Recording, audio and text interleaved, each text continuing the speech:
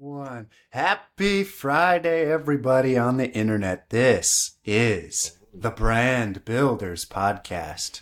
To my The right, double your left. BPC. Exactly. That is correct. And you've got Thomas To your exact Montgomery. To my right, your left, Thomas Montgomery. And I am Preston Rutherford. And together, and two other amazing people, we co-founded Chubbies Shorts. And we are here now making a podcast to try to shed a little bit of light on the mistakes and experiences we've gleaned along the way, and hope that these lessons, along with cool books and materials and things like that we're learning along the way, they can help you get better at building an amazing, strong, emotionally resonant brand so that you can generate more profits in a sustainable fashion over a long period of time. So with that, and with today's episode, what we're going to do is go through some rapid fire questions. A lot of them informed by questions and comments we've gotten from other folks, whether it be in person, over calls, or in LinkedIn comments, in hopes that we could just provide a super action-packed, info-packed, experience-packed, tactical application-packed, rapid-fire round of stuff for you to use right after you listen to this podcast. So without further ado, I will start the conversation by saying, Tom, hello, how are you today? I am good. I'm splendid. Next question. Let us continue. Also, I love the intro of checking out some sweet books. We are but humble idiots, and one of the fortunate things that has happened to us is we just got to be early in the whole direct-to-consumer world and had the opportunity to almost go out of business a couple of times. It's a great, I should say, opportunity. Learned some lessons that are useful to share, but also we're hoping to talk to other people who have gone through similar trials and tribulations that we have. And then we're also looking through kind of influential books or articles or whatever in our past and share tidbits of those that we find particularly relevant or particularly useful that we hearken to when we were leading our teams because there are infinity books out there and infinity articles out there, and not everybody can read them all. And so we're hoping to share some of those and some of our kind of key notes from those, just in the hopes that it's useful and the hopes that it provokes conversation. Perfect context. And with that, why don't we just dive in? Question number 1 for you, Tom. What does brand mean anyways? And what does it mean to have a strong brand? Yeah, the way I think of brand is it's all about memory structures. And funnily enough, I've been doing like a lot of research into memory palaces and how to build memory. Like as me, if I want to remember something, what are the things I do? And it's funny, like a lot of the tenets that hold for building memory structures as an individual, you can apply to how to build memory structures for your brand. But that's what I think of is brand is with how many people and which people are you building memory structures? How strong are those memory structures? How quickly does your brand come to mind when they think about your category? With how much affection and with what context does that bring? But to me, that's all like neurological. And so that's what it comes down to for me is brand is the extent to which you have memory structures that mean something to your customer base. And to have a strong brand means to me that when you think of the category that this brand is in, you think of their brand in system one thinking. You think of it easily. You retrieve it from memory easily. It's one of the first things, and if not the first thing that comes to mind when you think of this category. You have high affection towards it. You have an emotional tie to that. and you understand the use case of that business, and it fits. Now, that doesn't mean that use case is the predominant use case. I think there are really strong brands that are strong specifically because they hit narrow use cases. But I think that those are the tenets that I see as like having a strong brand. Beautiful. It's beautiful. Now, Preston, with our definition of brand, then I have a question for you, sir. You. I'll answer your question with a question. What does it mean to strengthen your brand, and how does it manifest in business performance and the bottom line, the almighty bottom line? The almighty dollar. Justify it. I'm your CFO. Justify it to me. Do you want more? Hey, walk into a meeting. Hey, do you want more money? Do you like money? You show me a 10x ROAS or you're out. Oh, you're out. There's average the door. tenure. Average tenure for CMOs is 2 years, dude. Show me that ROAS. Kindly leave. Kindly leave. What a good question this is. What does it even mean to strengthen your brand, and how does it manifest in business performance and the P&L?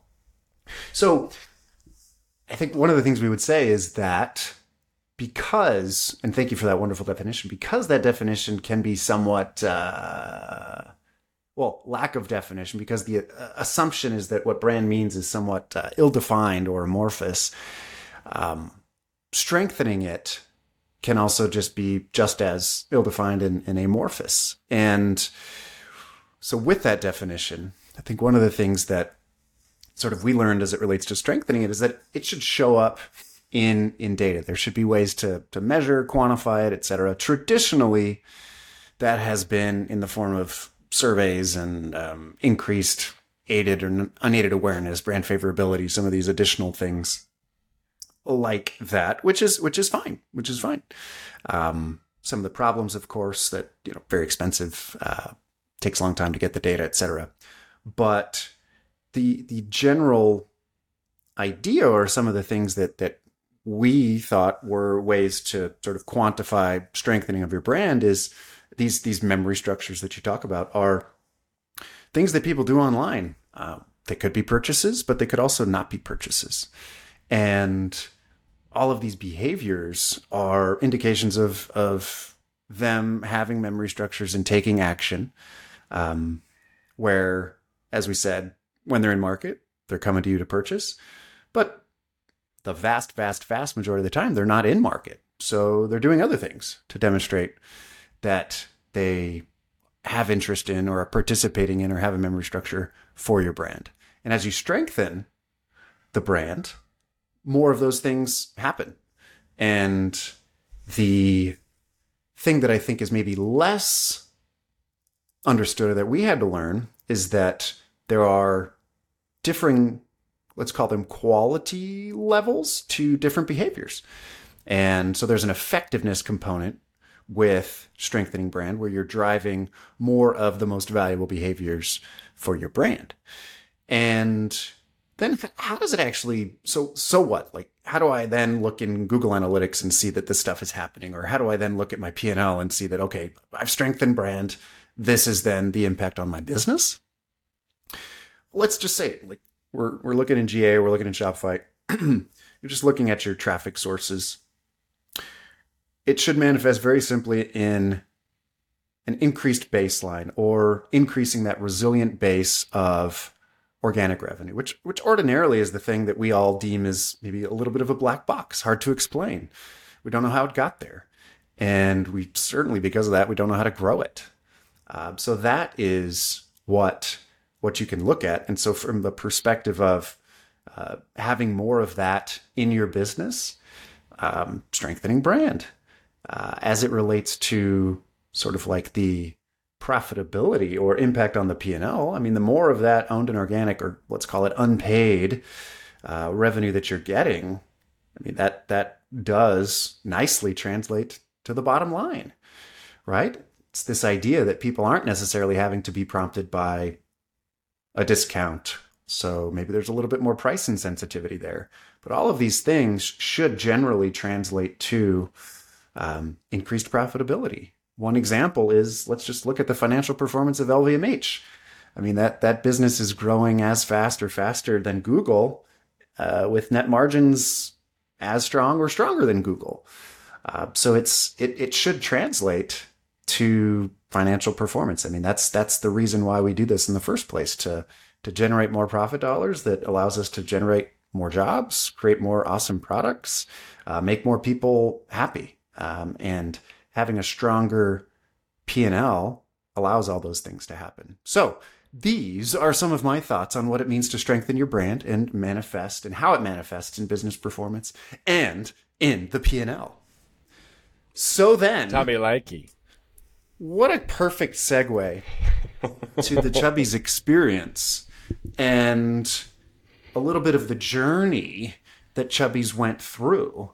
And so then I'll ask you this. When did you, Tom Montgomery, realize that there was a need to transition away from maybe an over-reliance, if you will, on some of the things that we used to do, heavy bottom funnel, conversion-based tactics, for instance? Yeah, that's a great question, Preston. So at Chubbies, we realized we needed to shift away from bottom of funnel. I think there are two kind of salient moments when it hit home for me. One, we almost went out of business, and one of the big reasons we almost went out of business was because our cost structure was entirely out of whack. And one of the reasons that was the case was we were spending a lot of money on marketing and Facebook and Google. And we were reliant on them. That felt bad. The second one was kind of a dawning of or I guess a revelation that we had, that was, why is digital cool as it pertains to brands and retail? And for me, like we came from this world, and I came from a world of like Silicon Valley software tech stuff. Like, we founded the company in San Francisco. Before this, I was working in venture capital at tech investors, right? Like, when we got into e-commerce, surprisingly, it was thought of as e-commerce, and it was thought of as like a technology business, which is like why we chased revenue at all costs. We were like, this is great. We got this ROAS. We believed CACs. We believed ROASs.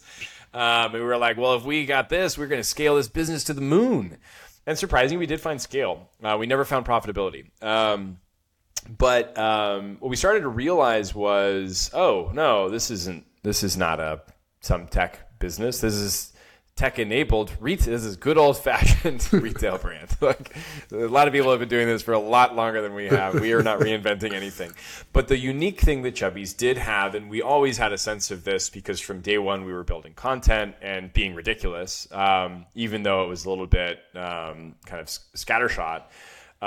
We did know that these new ways of engaging with people was different. Where like we grew up in the era where there wasn't Facebook, and then there was, right? So we were familiar with, like, I remember there was one company that I was connected with that I was able to maintain a relationship with. I guess two companies, and these were like through catalogs, right? So like that was the only way you could stay in touch with a brand that you saw a TV ad for or whatever, besides visiting their store every day or whatever, visiting their store every month, was to get their catalog, right? But that was very infrequent. That was the minority of brands as opposed to the majority of brands. When digital hit, and particularly social media, search engines, things like that, where there were these digital representations of brands, now people had a reason to go check them out, engage with their content, regardless of whether or not they were in a shopping mood. And that was really differentiated, where a brand could run advertising, quote unquote, and then that advertising gets shared with a million people. And a million people subscribe to get your content from then on. And now, I don't have to pay these TV guys anymore to get like eyeballs on my content? That's insane. That was really different. And so digital presented this way for consumers, frankly, to go out and engage in lighter weight ways than hopping in their car and driving to their mall or whatever it was, they could check out brands, they could check out styles, they could engage with content. And that wasn't the way it was before digital came to kind of the state it's in today. And so what we started to realize is that was why digital was cool, was digital was basically where your brand existed these days. And it's not saying that every single human on earth engages that way with brands, but that a representative sample of your audience engages in that way. And thus growth and trends in those audiences are really important for understanding trends in your brand. In the same way that when you do a brand awareness survey or whatever you're doing, you're surveying a tiny portion. You're not surveying the entire US population. That would be a little bit expensive. Little bit. And anyway, so like that revelation was powerful because we had previously thought of our brand as sacred, and it existed. Like one of the reasons we were hesitant to go into retailers was we wanted to control our brand. And oh no, like what if Nordstrom starts selling our product? Like what are they going to show about our brand? Are they, how are they going to represent it? They're going to be next to a bunch of other people. How will our brand stand out? Do they know how to sell it? That sort of thing. And what we didn't realize was even in a Nordstrom experience, we still controlled our brand because our brand lived digitally. It didn't live there in Nordstrom. That's not the only place people interacted with it. And that was very different. And so that really opened us up to say, okay, well, if our brand lives here, then we got to grow this damn thing and figure out how to do it. So those were like the two revelation points. It was like one, just like systemic, like, or rather like endemic, we're going to go out of business. We had to figure out a way to grow organic revenue by hook or by crook. And the second was the realization that investments in building brand monetized across all the channels where people just shopped in normal old retail, right? It wasn't as sexy as an e-commerce business, but Nordstrom is an extremely kick-ass retailer, right? Like Dick's Sporting Goods. A lot of these places are kick-ass at their job of getting shoppers to come to their stores to check out these categories. And if you're not there, you're just missing sales. And then what you have to do is control brand digitally. And so that's what emphasized brand for me. Those are kind of the two pivotal points. And you've called this out before, but yeah, maybe they know a thing or two about selling stuff. They've been doing slangers, this for, man. Yeah. Well, and they offer a very valuable service. And it's also interesting to think through, like, we always thought about Amazon as this, like, if Amazon exists, no other online retailer can exist who's aggregating other people's brands. And then you've got Revolve, and you've got all these businesses that prove that wrong. You've got Huckberry, right? Like, you've got a lot of these things that prove that wrong, where it's like more about the problem that the user has is I want to understand that my taste. I want to have one place to go to get all the things that I need and be comfortable that they're going to work for me and that I'm going to find something that I like. And that's what Nordstrom offers is like they've got people who are really dedicated to rounding out that not just Nordstrom, but all these people who are great at this. And a good sign is they've been in business for hundreds of years. They're pretty good at it. And so that's a really cool service that, like Chubbies on our own, we couldn't offer. We couldn't be like, we'll also offer you every single other product. Like, it's just not tenable for us. And that's why forever, this relationship between brands and retailers has existed. And we thought of it as an innovation that, like, and there's a certain degree of that, right? When the customer knows exactly where they're going and knows exactly what they want, they just want that one thing, boom, done. But when they want an experience and when, like, there's a reason that still e-commerce is not the majority of total shopping is because it's not because like we're not there yet, right? Like you can get anything from Amazon in a day. It's because there's a cool experience. It's fun to go out and do that. It's an activity. It's getting out of the house. And you go to these places that offer these curated, awesome experiences. Mm-hmm. And not only that, but there's this whole world of just people are doing other stuff in their lives. And sometimes they're just going to be in a store. And to your point, they maybe heard about you on digital. Maybe they follow you, but you haven't maybe gotten them to the place where they're entering your brand name into their browser, but they're interested. And maybe they're a little bit more of a casual follower, casual buyer. And I think the words of Byron Sharp. And you're just able to have more possible touch points. Same thing potentially with being on Amazon.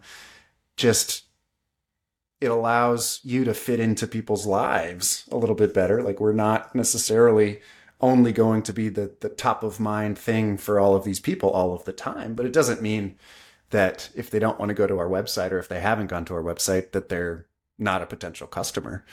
And I think that's one thing you've also talked a bit about.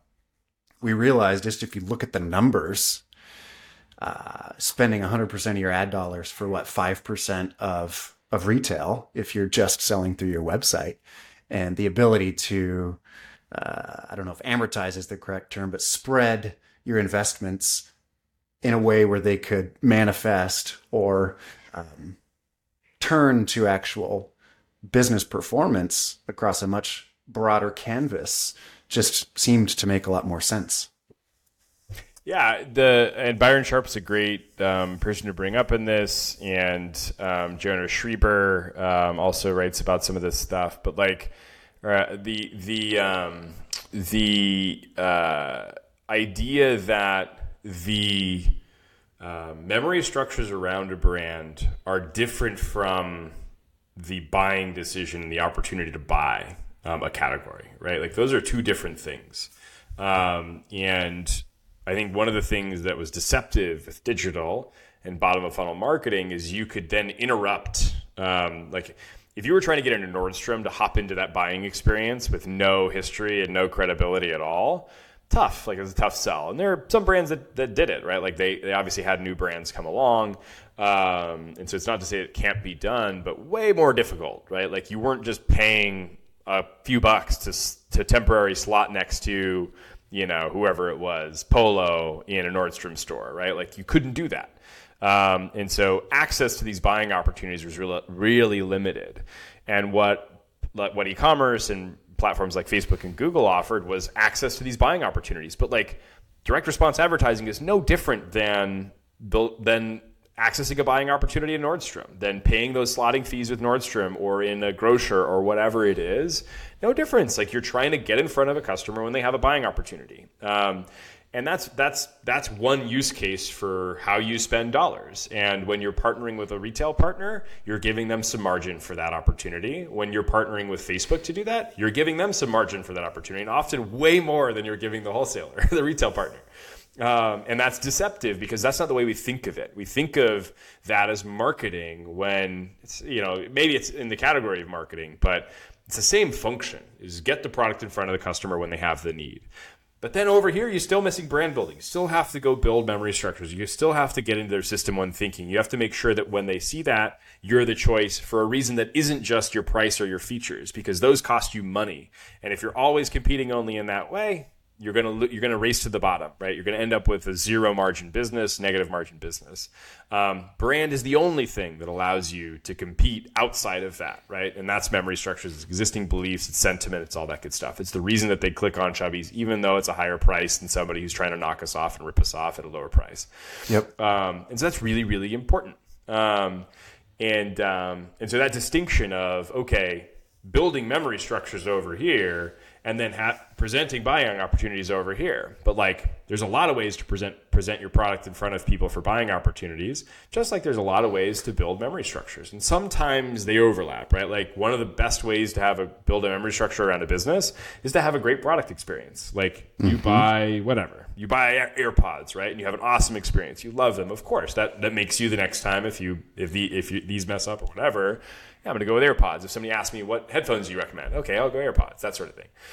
So there's still some overlap with that, but the idea of building the memory structure versus presenting your product in front of people for a buying opportunity are very different. And in the old world, it was easy to recognize that difference because when they were shopping, they were in Nordstrom, they were in the grocery store. But when they were brand building, they were watching TV. Like those are the two use cases.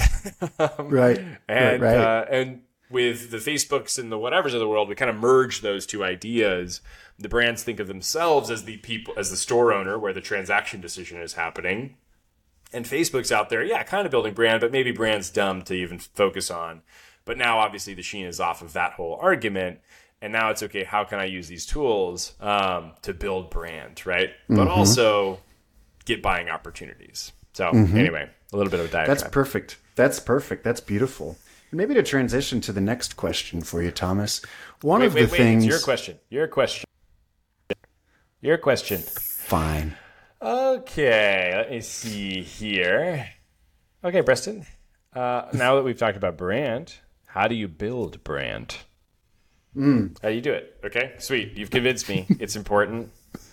What do I do? That is such a good question. And thank you for asking it. There are a few things I think that we learned along the way that might be helpful for listeners here. One of the things that we learned, and you talk about this, memory structures and things like that, but potentially for some folks who's just sort of like, man, I just run Facebook ads and it's been working for the last couple of years and the performance of them is not looking as good. And I just got a PO from name your retailer. I don't understand what you mean by memory structures. So what the heck do I even do if I've got to take one step today?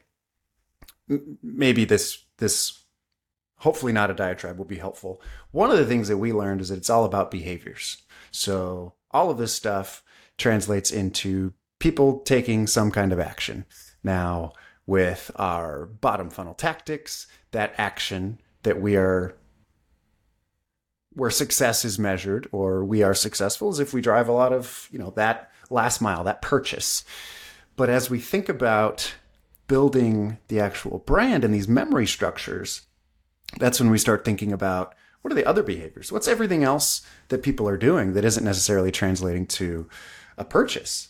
And it's obviously commonly spoken about as it relates to top of funnel or filling the funnel or there being a full funnel approach. But there are a set of, rather than just saying, hey, I'm filling top of funnel, one of the ways that might be thought about is there are these behaviors that represent the top and middle of the funnel, for instance, that people perform, actions that people are taking. And if your brand does exist in the digital realm, which it does, you can see these things. You can see these things happening. So that's a way, before you start thinking about how you build brand, things that you're actually doing, one of the key things that you want to be able to do is just to understand, is what I'm doing working or not? And so therefore, having a framework for how to maybe measure or evaluate some of these things that you're doing, quite important. So that's why we talk about behaviors and then what are the behaviors that represent the different pieces of the funnel so that you could say, did I do a good job at driving these behaviors? Ideally, the ones that are most valuable for your brand. So then, more than maybe just saying, hey, do this, do this, do this, do this, the wonderful thing about getting things that you can measure and having a team that is super curious and interested in learning and getting better over time is that you now have a feedback loop where you can try things and then you can see what happens. And you've got these behaviors that happen relatively instantaneously, or let's call it within some reasonable period of time where you can kind of connect these things. And you could see, okay, I'm going to try this thing. Let's see how it does as it relates to driving a behavior. Maybe it's like following you in some form. Maybe it's searching for you, whatever it might be. But you can do a thing, see how it does in driving this digital behavior. And then you can start the learning process. You can find what works for you. And you don't have to turn into a brand marketing agency extraordinaire, which I think sometimes is the thought that comes to mind. We're just like, I have to start doing things that I've never done before. You can simply just apply a different lens to either things that you've already been doing that you maybe weren't able to get a feeling for whether or not this was valuable, and maybe you weren't able to quantify the value of it, and maybe times got a little bit hard, or you miss your monthly number and you ditch that activity, and now you're looking back and you're like, maybe that thing that I was doing that I kind of felt was important was actually good, and I shouldn't have stopped that thing. So that could be a potential outcome. The other is just that you keep doing the same things that you're already doing. Let's just say running your bottom funnel conversion stuff, but you also take a look at how, goodness, maybe I'm driving some of these other cool things, Tom, like you mentioned earlier, that are potentially valuable. And maybe I should just take a look at those things as well and maybe just change the way I optimize my budgets based on those sorts of things. But at the end of the day, right, strengthening your brand, how do you do that? It's getting better at driving these behaviors. These behaviors happen when you've changed people's minds, basically, when they think about you differently. And the buying decision is no longer this rational, I'm getting 3 contractor bids and I'm going to objectively compare. It's more of, I think this category, I think this brand, and that's it. It is something that can be a very sort of like structured process. Sometimes it's viewed as this is just, you need to get like some genius in, or you need to work with some super creative, brilliant person, and they're 1 in a million, and there's never a way that I could hire anyone like that. But in reality, you could probably just do a lot of it with the people you have in your company. So it's I think one of those things that, and I think an objective of the things I'm trying to say are that anyone can do it. You're already doing it. There are already reasons why people choose you versus going to Walmart or finding the cheapest product on Amazon. And it's providing some level of a framework so that that reason can get more salient, stronger, can manifest in a variety of other ways, not just brand marketing, right? I mean, just how your product behaves, your packaging, what your name your products, every single thing. And then it's just amplifying it and taking it to I think maybe a further place, or taking it further over time, so that memory structure is strengthened. So ideally, it's a framework, it's a structure that you can apply. A lot of it, most likely, is what you're already doing.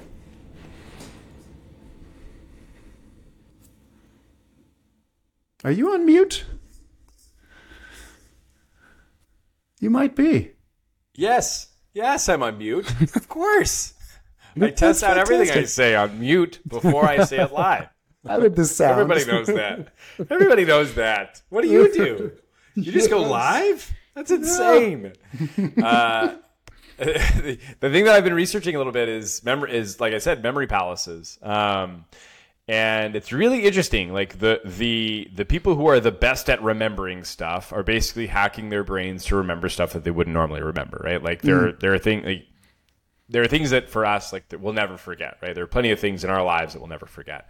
But how do you kind of hack your brain is kind of an interesting thought process for company builders out there to understand, like, okay, these are the ways that the best memorizers on earth do this. And what they do, and this is not like we're asking people to do this, but I think these themes are really interesting. So they use this idea called a memory palace. And a memory palace is rooted in a physical location, and like a home, like your home, or something, so a place that you know really, really well. That you know, okay, I walk into the front door, and then if I turn right, this is here. If I turn left, this is here, etc. And you basically plan a route through this memory palace, but through your home or whatever this location is. And then along the way, with whatever this foreign thing is that you're trying to remember, you link that foreign thing to something that you know and love, right? So, like, let's say I'm trying to remember an order of objects, and it's like banana, orange, pineapple, locomotive, and hoobastank. Hoobastank's easy to remember in that. But banana, right? So maybe banana starts with B, and so I link that to Beyonce because I'm a huge Beyonce fan. And so Beyonce, when I walk in my front door, Beyonce is in my entryway with a banana. And pointing me to my office, where it's, I said orange, I think, where in my office there's Oliver Twist sitting with an orange, right? So, like, think of these ways to, like, relate these foreign ideas with relatable things that this person knows really well. And this is kind of an interesting thought process towards, like, creativity, right? Like, there's this notion of creativity not just being this, like, completely harebrained, off the wall, blabbity bloobity blorgity blorb that like has no structure, like is just out of nowhere. But it relates to something you're familiar with, and then has this surprising twist, right? And I think the other piece that they try and infuse throughout this notion of these memory palaces is like funniness and interestingness. So maybe Beyonce is juggling the bananas. That makes it more memorable because there's something interesting that she's doing. There's an emotional affect to that. And so there's this like familiarity, there's this emotion, and there's this surprise. There's this kind of new thing, right? And all of those work together to give you memory. And so as we're kind of working as company builders, there's a lot of like that in why we created the products in the first place, right? Like we had a relatable problem that we were like, oh, this is relatable. I encounter this in these familiar ways. And to think through what are the familiar kind of touch points to have for your customers, and how can you infuse positive affect or positive emotion into that with some surprise, is like, that's the creative process. And it's not like you're going to get it right every time, but a lot of times your best creatives, for that exact reason of really understanding the familiarity, the resonance with the problem and where people encounter it and where they encountered it, your brand builders, the company builders, the people who started this thing are oftentimes the best creatives, because they'll understand, here's the familiar routine, here are the touch points I can make relatable and digestible for this audience. And so iterating in that vein with the knowledge of like, hey, if I can link these two really common things, really familiar things, but with a surprise, with a twist, with an interesting use case, like that's kind of an interesting way to go about it. So I thought that was cool, and it fit with a lot of like the learnings of like, one of the things we talked about last episode was like, can you, by dominating a media, like a media channel, can you associate your brand with the media channel? And that's valuable if that media channel is really well known. So like it's a familiarity of associations with familiar items, right? Can you get associated with this really easy item to call to memory? Because if you can, you're way easier for you to enter system one thinking. I thought it was a cool concept and something that I didn't think about, I think, enough when we were building Chubbies. Yeah, that's fascinating. That's really interesting. I was actually, what got me thinking when you were like, that brand that I heard on the podcast or associated with that particular channel. One of the other things, I was having a conversation where, at least at the beginning, people were like, oh yeah, Chubbies, those are the shorts that always sell out. Or, that was just like another association that existed that wasn't necessarily product focused or something about your brand values, but it's just an association with an experience, but that it contributed to this reputation or this idea that people have. Obviously, one of the benefits of that is that it trains this learned behavior to, when they tell you about something, you want to respond. But that was also just one of the things that I think is maybe somewhat consistent with the idea that you're mentioning. But neither here nor there. The next question, Thomas, that I have for you at this point is one of the things that I see a lot in LinkedIn comments, for instance, is this idea that, oh my gosh, if I'm going to make some kind of a transition away from the machine that I currently have, which is like I need to throw 20% of my projected revenue divided by 30 every day, and I need to drive this many purchases on my short-term attribution window. If I stop that in any way, if I pull any dollar out of that, I'm going to miss my number. Revenue's going to go down. I can't handle that.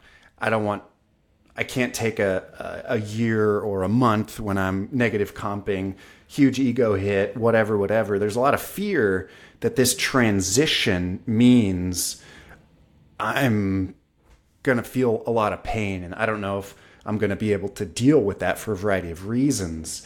So they wonder, oh my gosh, like this is scary. I don't know if I could ever do this. So I'm just going to keep sticking to the devil I know, because I don't know, like, what if it just doesn't work? What if I end up just wasting all of my money? There's a lot of this fear of the unknown, if you will, even if you know you got to make the change. So my question with that backdrop is, what was the Chubbies evolution transition like? Any lessons, any advice that you might give to someone who might be in the position where we were let's call it pre-transition. I know it's not black and white like that, to maybe help them as they navigate their next steps?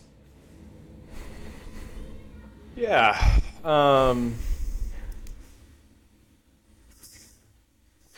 So I think the thing that I was thinking about when you were saying that was like, and I think at Chubbies we did a good job of this, was we didn't think of this as a gut-wrenching transition. And so I would quibble with the premise that it's a difficult transition. Now, like that may be the thought process, but at Chubbies, that's not how we thought about it. We the way we engineered it was like we were very performance driven, and because of the way we started to measure things, we were able to get to brand building incrementally by running test after test after test. But that was a part of our machine, or part of our engine was constant improvement. And I'm guessing most of these brand builders out there have that same idea. But it wasn't that what we did was we said, throw everything out the window. Let's go hire a creative agency and pay them $10 million and let's have them worry about it. It was, all right, shit, this isn't going well. Let's try something. Right. Okay, like let's think about this. Oh, this is an interesting nugget. Let's pursue that. And so it didn't feel like a shift, but it felt like over a couple of years, we had gotten to a materially different place by following our nose and following our hunches. And I do think our hunches were a little bit different than maybe the direct-to-consumer market in the early days. One, because we were just the canary in the coal mine of getting smacked in the face by like direct-to-consumer cycles, right? Like fundraising was a big thing that we thought we were going to rely on as a business, and it dried up for us very quickly the moment our business wasn't like tripling. Because our business was called Chubbies and we were selling tiny shorts to men. Like nothing that any sort of like, early stage investor would be thinking, yeah, this seems kick ass. This is a slam dunk. Particularly given that any other men's business that had come before us was like a ruinous venture investment. And that happened like the moment we were on the fundraising circuit. So I think there's an element of this that we just went through a lot of this early because the business we picked was really freaking hard. Turns out. And anyway, so we got there by necessity, but it wasn't this like wrenching change. It was thinking about the business slightly differently, trying things. Oh, that's starting to work. Okay, let's think about it slightly differently.